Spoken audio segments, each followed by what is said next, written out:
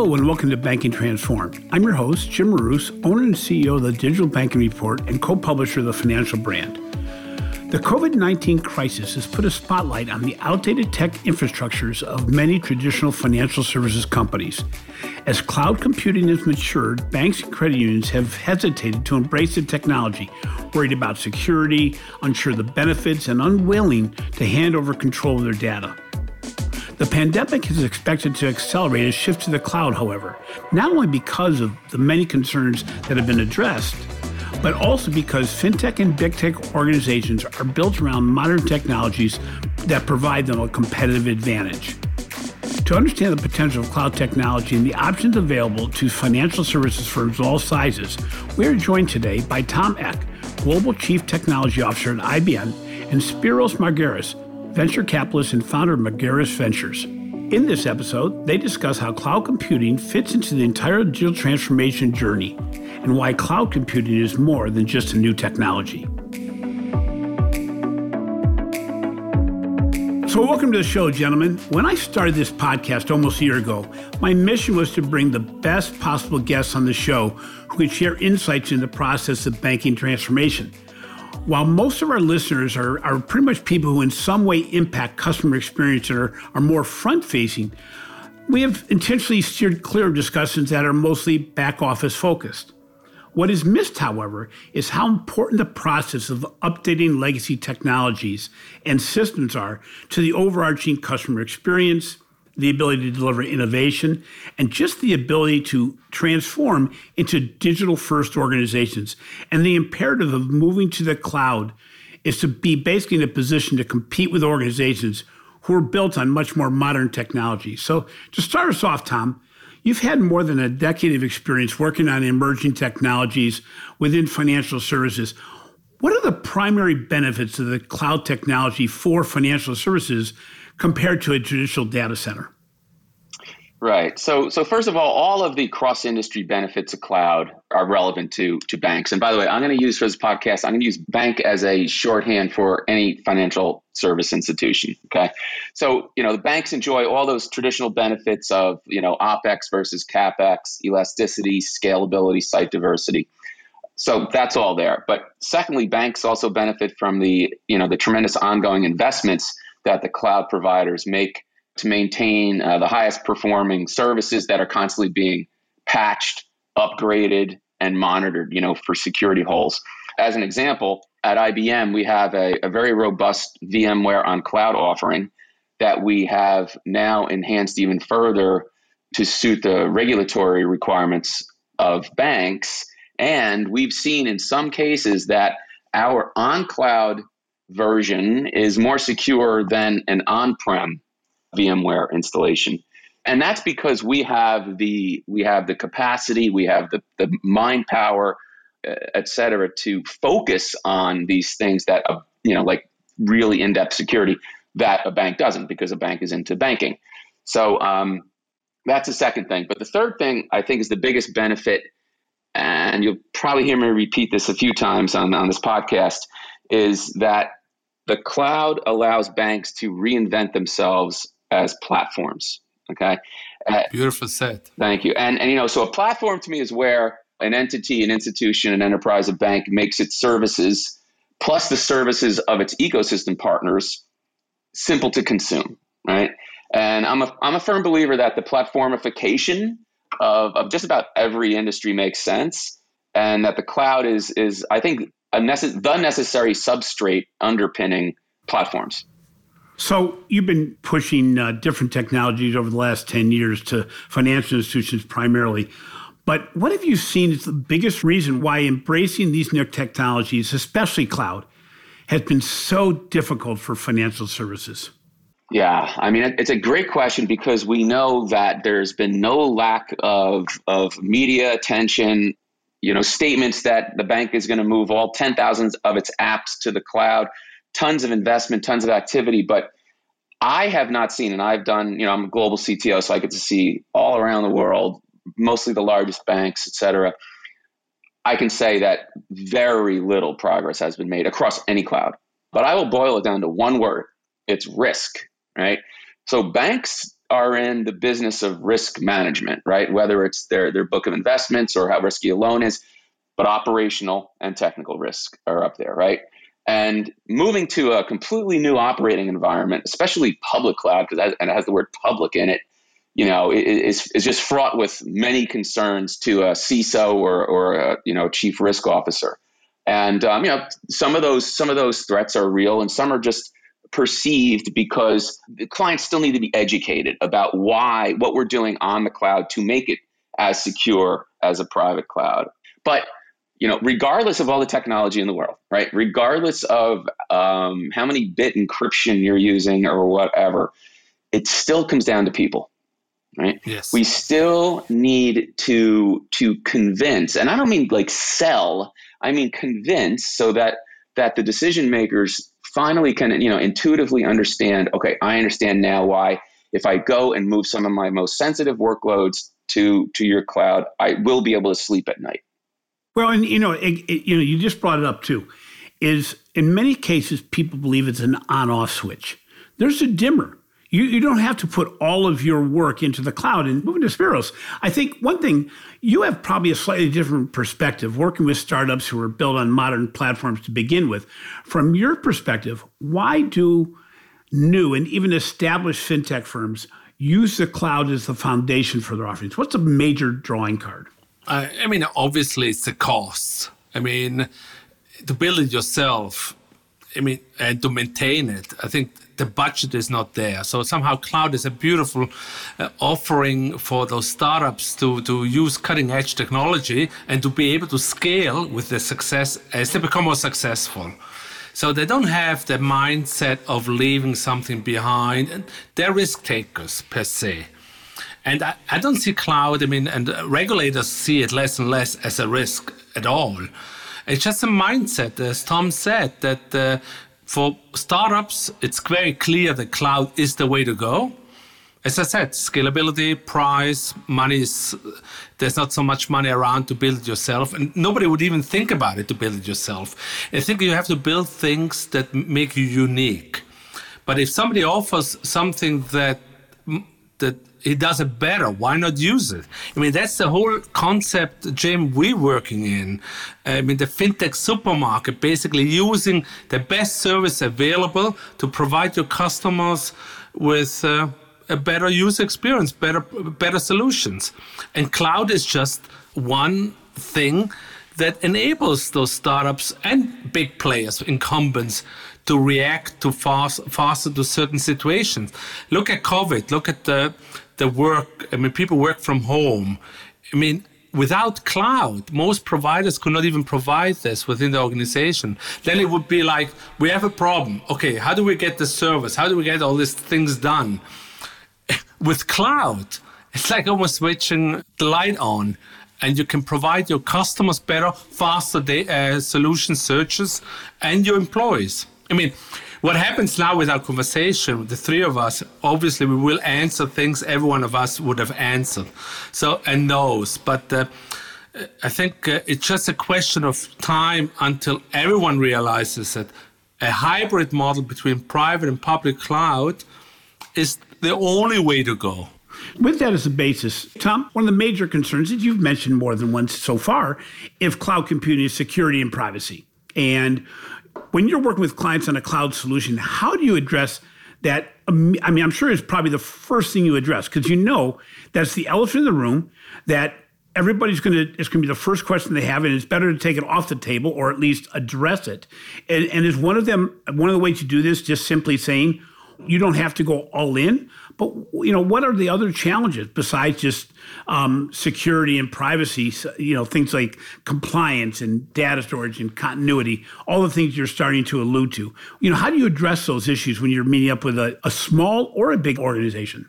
Right. Well, one way to not address them is by dodging them, because what we're finding is you unless and until you can convince the CISO about the security of the cloud offering, maybe you can get a bunch of POCs and a little bit of work here and there, but nothing major is going to happen. So it's kind of all roads lead through the Chief Information Security Office. Okay, So how do we educate the CISO as to why our platform and our technology is ready for those most sensitive workloads? Okay, so first of all, IBM is in a unique position because we've been around for so long with banks. I don't know, it's something like we are in 96% of every financial institution worldwide in one way or another. So we know this industry better than any other cloud provider.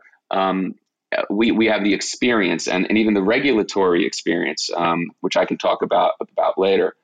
So that's the first thing, is trust, right? They want to, again, it comes down to human beings, and we like to do business with people who we like. And when we have something like this, we also need the trust. Okay, so that's one thing. Now, to be very specific about like technologies for security, IBM is the first to develop a technology called Keep Your Own Key.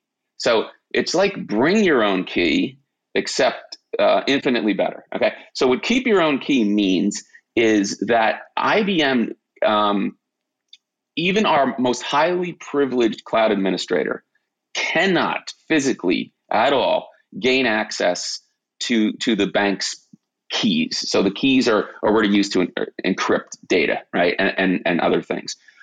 So we were the first to market with that. We were the first to market with the highest level of encryption for keys. It's a really long standard name. I'm not going to go into it, but we were the first to come to market with that. So highest levels of security of your data. Secondly, we have had a policy for years, and it remains, is that your data is your data. So we will never use your data and mine it for our purposes, or combine it and aggregate it with anybody else's. That is your data, and that is none of our business. So that again there's a trust thing, but there's also a technical aspect to that we couldn't even access it if we wanted. Business continuity, another big concern, and we have been making major investments in what we call multi-zone regions, MZR. So what an MZR is you could think of it as a pair of data centers that are in typically neighboring cities in a major hub, financial services hub. So for example, in Japan, let's say, we might have we would have one in Tokyo and one, I'm not sure what the other data center is in Tokyo, but near Tokyo. But the idea is that they're close enough to one another so that the latency is not an issue. So for high availability and redundancy, all that, latency is not an issue, but they're separated enough so that if, let's say, a meteor hits one of the data centers, it's unlikely to hit the other one, right? So we are building, that's the most expensive way, I think, to build high availability, but it's the right one. So, that's what we're doing because that's what our clients need.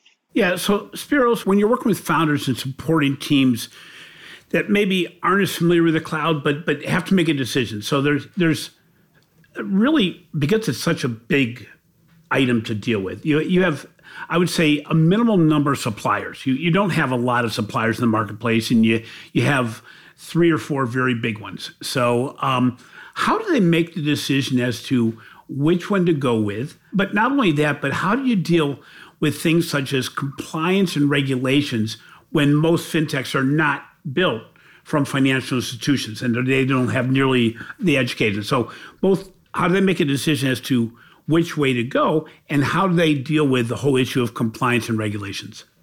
First of all, I would like to say that the most successful fintech startups, all successful ones, and the ones who want to become successful, regulation is one of the key topics, as big as technology, because if you don't comply with the regulations, you will be dead before you start. So I think they're very confident about what it takes to be compliant. The other issue is obviously where cloud comes in as well, is you get so much data. And how can you handle all this data to deal with compliance issues or know your customer, whatever? Risk management. And I think those startups, they go usually, I think, with the companies they know. It's a people's business, and then you can still choose among those big players. But I think it's a question of costs because you don't have much money.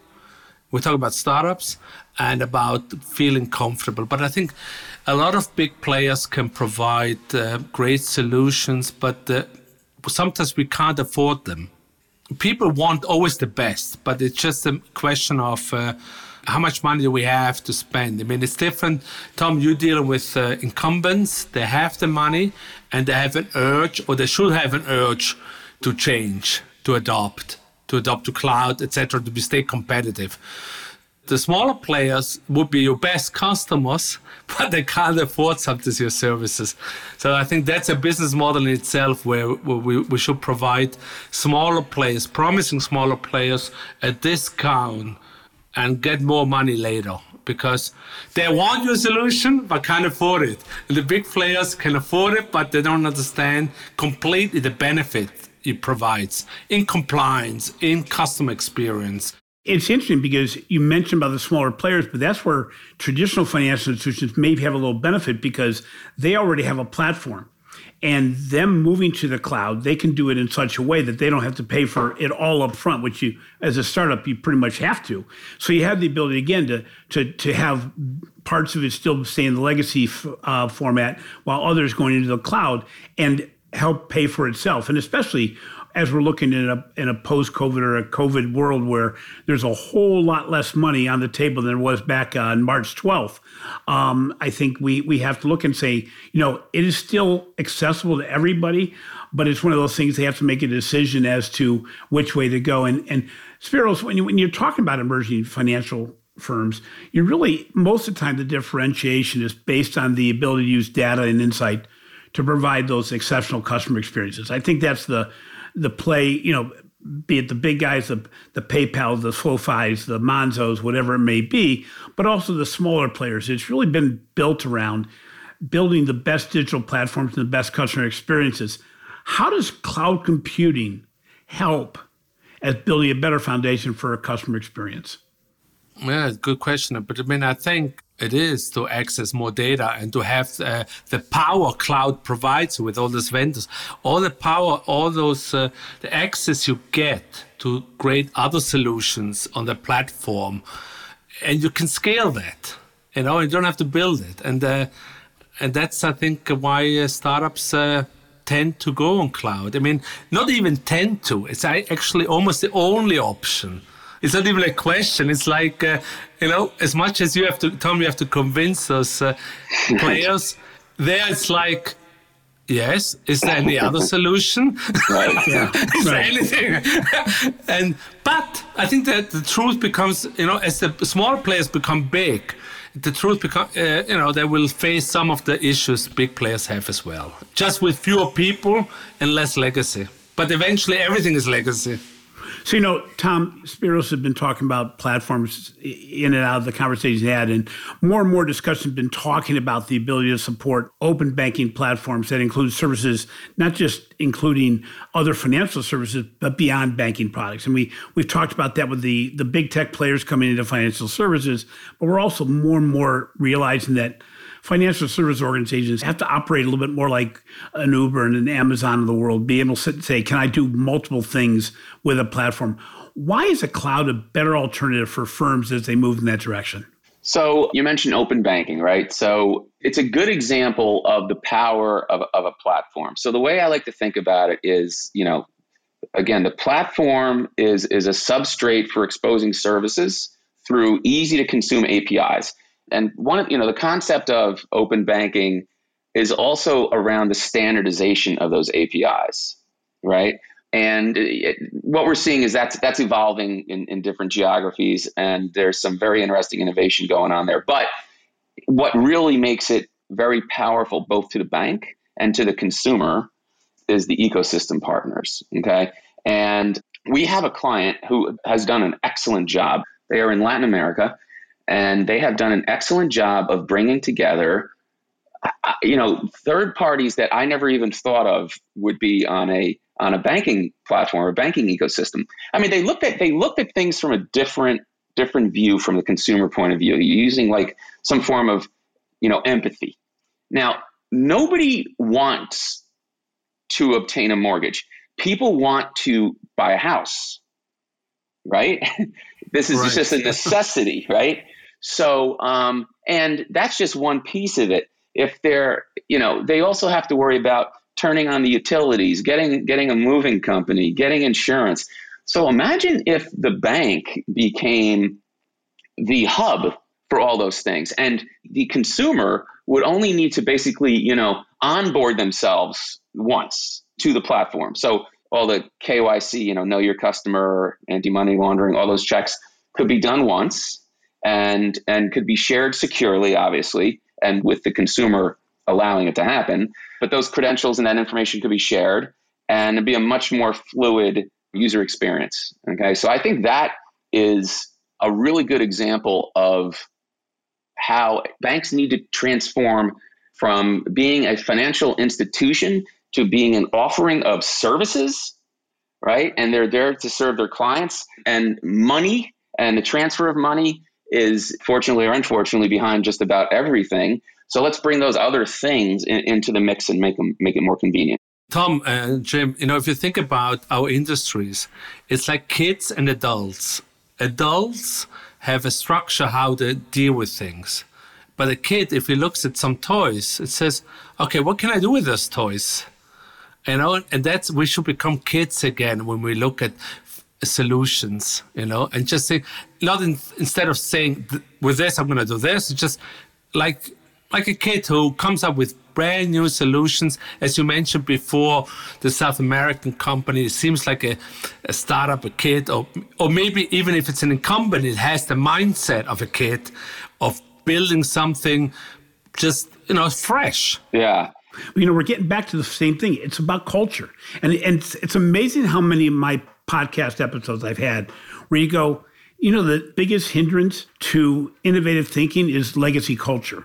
And for digital transformation. And what's interesting also is Tom, you mentioned a firm that looked at it from a different angle. And we interviewed a couple weeks ago a gentleman from Acacia Bank who runs their Imagine platform. And Imagine platform is really built for the young child. I mean, for the beginning of the Gen Z. And what's interesting about that is they've completely rethought about where the financial services are paid for. It's not paid for by the consumer. It's paid for by the suppliers that want to get services in front of the consumer. And pretty much what you talked about, Tom, is that when you look at this differently, wouldn't the utility company, wouldn't the company that does lawn care, does other things regarding the house, wouldn't they pay for the opportunity to be part of a platform that made life easier for the consumer, which is really what we're supposed to be doing as financial institutions? So, it's interesting, Tom, it goes without question that financial institutions are saddled with outdated technology. In some cases, it's compounded by the culture of risk aversion, the difficulty to move beyond comfort zones. And a lot of times, one of the first questions when I was on the sales side of the business was, geez, can you tell me, is anybody else doing this? Well, about a year ago, IBM announced a partnership with Bank of America.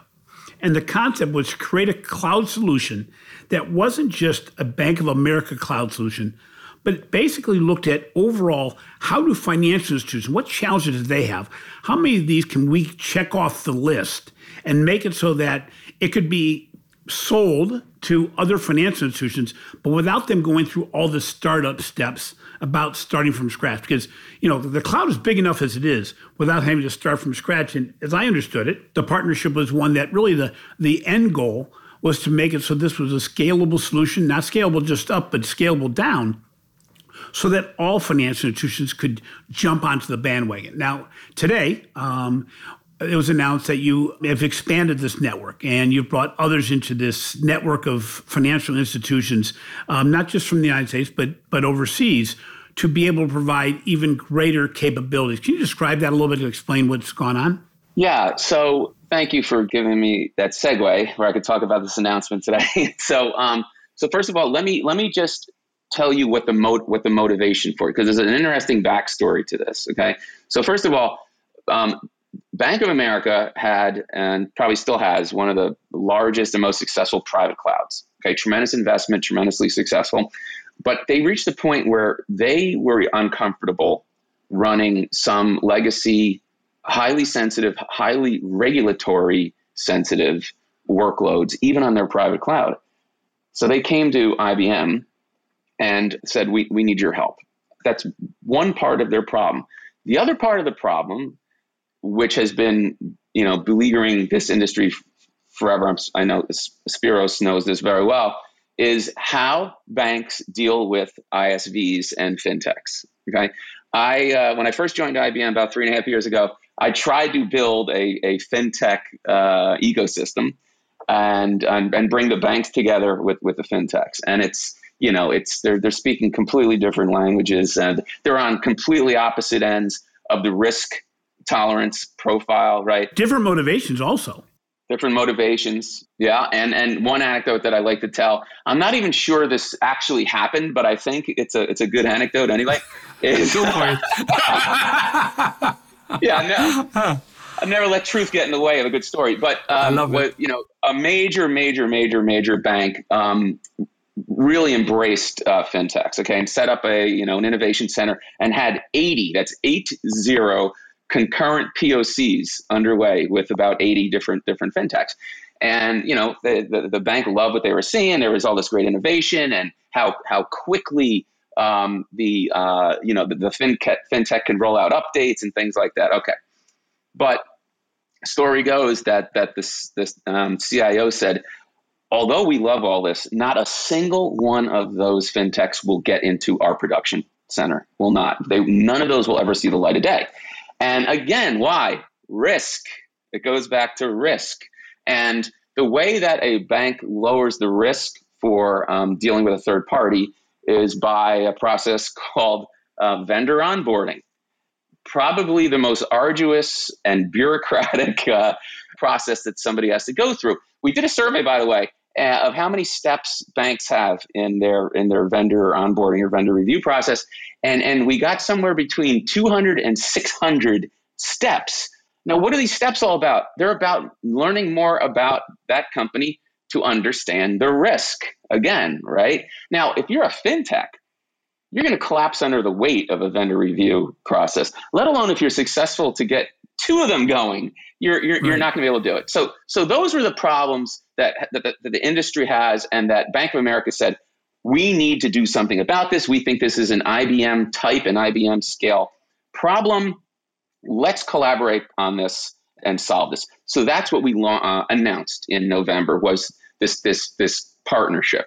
We then announced in May that our ecosystem had grown to almost 20 ISVs. And these are ISVs that are committed to run on this regulated cloud, which I'm going to tell you about in a second. So these ISVs have committed to running on this special cloud for the financial services industry. And today, we are announcing that we're expanding from having this cloud only available in the United States. Is now we're announcing that BNP Paribas is going to be our anchor partner in Europe, and that we are working with a large bank in Japan, MUFG, to look at doing the same there. And in a nutshell, this is what this cloud is. It's the IBM public cloud, which has gotten 500% better than it was, quite frankly, when I joined. What really flipped the switch was adopting Kubernetes. Almost our entire cloud now runs on Kubernetes, and that solves so many challenges that we had. So all that great stuff, all that security, that's still there, but built on top of that is what we call a policy framework. Okay, and when I think of a framework, I think of it as this thing that I could plug other things into. Okay, so the things that you plug into this are regulatory controls. For example, this type of workload must have at least 256-bit encryption, or other standards in the industry, such as auditability, et cetera, et cetera, et cetera. Every bank has to do this. Okay, why don't we do it once and make it easier and lessen that burden of this regulatory compliance for the bank? Because there's a if we look at the Venn diagram of the regulatory controls that bank A, B, and C want, there's a huge overlap. Okay, they're standard things like don't share administrator passwords, and don't put credit card numbers in your log files, right? These kind of things. So some of those things we can enforce in software, and some of those things are more operational, like don't share administrator passwords. So what we've done is we've codified a few hundred of these controls, and we've plugged them into this policy framework. And we are now running up and live with supporting VMware workloads. So VMware, huge in financial services. We now support running clients' VMware workloads within this policy framework. So these are guardrails for regulatory compliance, okay? And we have basically made it a push button to generate an audit, okay, that evidences that these workloads are indeed compliant, remaining compliant, and we have tooling that will notify you if you're drifting out of compliance. So that is what is now known as the IBM Cloud for Financial Services. And today was kind of a progress update, and it's making us. I think the market likes it based on the movement of the stock. So it's a major commitment, and I think Spyros, you talked about earlier, and about small versus big. What this does, it makes it more accessible to the entire industry. I mean, you could be the biggest financial institution, Tom, or you can be a small financial institution. Because a lot of these check boxes are checked off for the masses, it makes the cost of all those components of what you have to go through less. That again makes it so that it's accessible to. I don't have to go through everything myself. As Spyros, you mentioned about the fact that they don't have a choice when you're a fintech. But if you're a small financial institution with legacy operations, you're not alone. You're not any different than some of the others, and therefore, yeah, you may have about 20% that doesn't overlap. But the less you have to do to move to that place, it takes the risk away. But it also helps change the culture. It helps. If you know that the sharks aren't in the water, it makes it a little bit easier for you to get in a little bit. And that makes a big difference. As long as you have a cage around you. It helps, yes. I think, what it also does, what IBM does and other ones, but particularly now with the great announcement, is that it allows businesses to focus on their main business, more. Like finding new solutions, gaining new customers, gaining the trust. Since a lot of the other things, as you mentioned before, can be automated, can actually be even better automated than humans can do. So I think technology here is, again, an enabler to focus on your business, like it does at your desk, where technology helps you focus on other things than the tedious stuff. As important as it is, but I think IBM Cloud Solution, as we heard it today, it seems like a nice fit. And as we see the success of these partnerships, people will start want it as well. The problem might be, all of a sudden you have to stand in line because there's only so many businesses you can onboard. So it's actually, I think as a big player or a smaller player, I would think fast of adopting cloud solution and learn in the process. Because it's a process we have to go through. You don't become a master by just jumping in the end. You have to go through to see the value.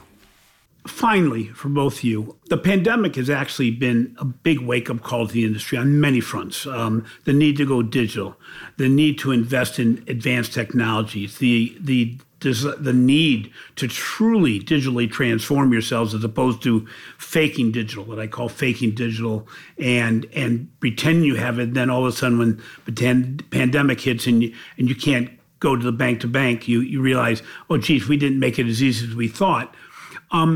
Does this increase the urgency to move to the cloud? Is this a tipping point that says it's no longer optional, and that it doesn't matter what size organization you are, you've got to start making that jump? You can't keep all this old technology in place that hinders your ability to move when the marketplace changes in a day.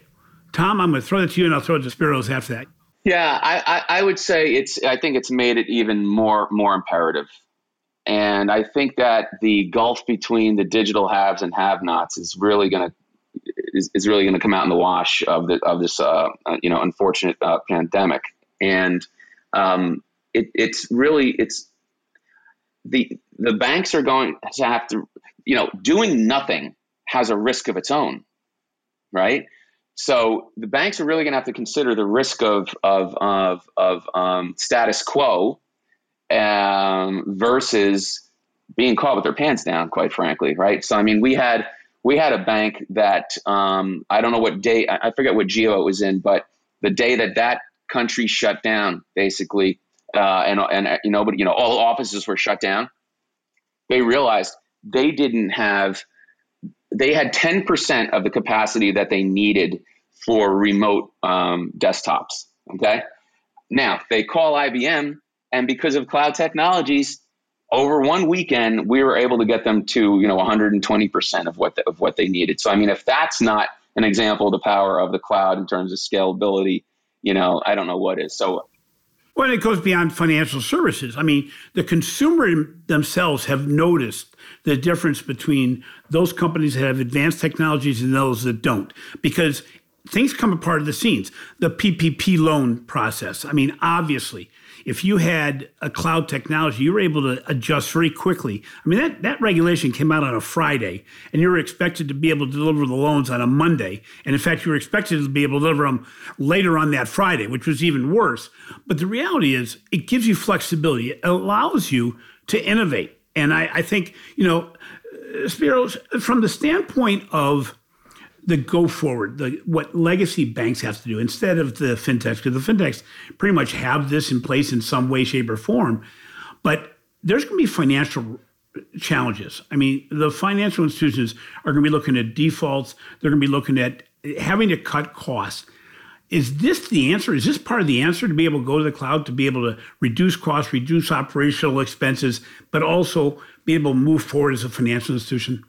Whatever reason they get, to move to the cloud, is it for cutting costs or being innovative? It doesn't matter to me. I think as long as they do it, because in order to survive, and survive is a hard word, in order to compete.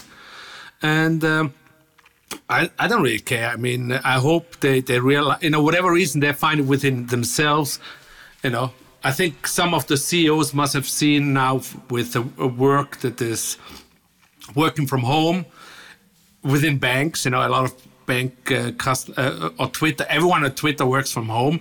You realize that, you can't handle this with the structure you have.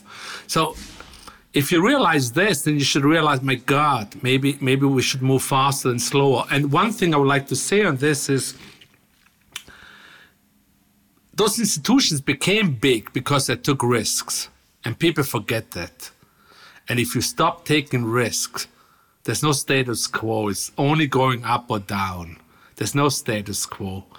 And if you have this in your mind, then, you should take risks, and sometimes you should fail, because failing is like a child, again, that falls. When I give speeches, I tell them always, if you have a child, you don't tell your child don't run because it's going to fall. It's going to fall, but it's going to fall less. And eventually it's going to grow up and be successful at whatever he wants to do. And the same thing with us. If we stop taking risk, I think this culture of the risk-averse culture is not a culture that advances banking. It doesn't advance customer experience.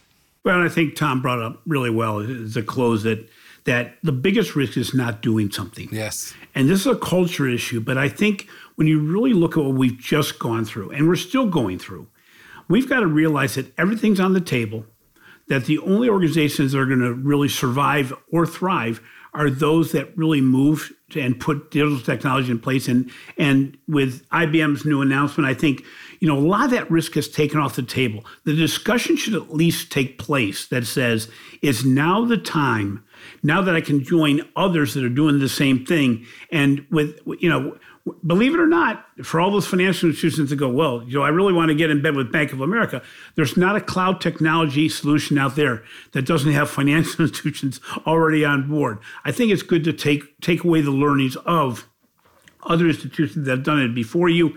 And I think what IBM's just done is they've globalized this, because the regulations, GDPR and all the other regulations, to be able to take it to the highest level overall globally means that you're also ready for what the next step is. The United States, from a privacy regulation standpoint, is behind the European Union. And I think, when we look at technology and advancement of AI, we're all behind China. So I think if we look at going to Asia, when you look at going into Europe, when you're looking at expanding in the US, all of these organizations, the learnings, and as has been done already with the cloud with IBM, the learnings of all the institutions are being formalized, and that works really well. So with that, I'm going to close it off. Tom and Spyros, I really appreciate you being on the show today. It was very timely. And you know what? I think the retail bankers that listen to this and have gone through this more technical episode, I think you have to realize that you still have a seat at that table.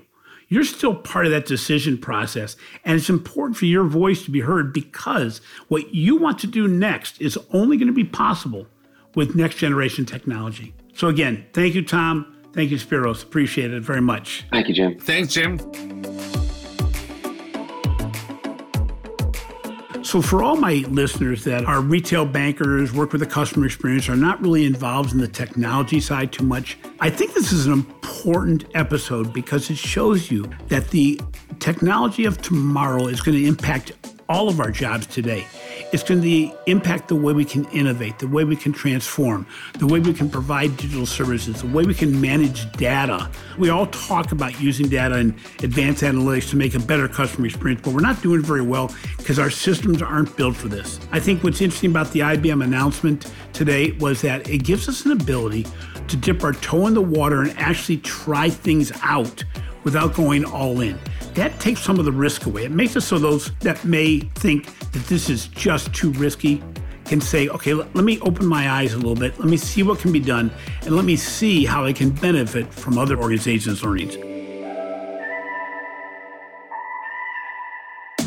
Thanks for listening to Banking Transformed, rated a top 5 banking podcast on Apple. If you enjoy what we are doing, please be sure to subscribe to Banking Transformed on your favorite podcast app. In addition, please take less than a minute to provide a review. It lets us know how we're doing and provides a springboard for bringing new, world-class guests to the show. Finally, be sure to catch my articles on the financial brand and look for our new research on financial marketing, innovation, customer experience, and the future of work as part of the Digital Banking Report. This has been a production of Evergreen Podcast. A big thank you to our producer, Leah Longbrake, and our engineer, Sean Rule-Hoffman. I'm your host, Jim Marous. Until next time, make every day a learning experience.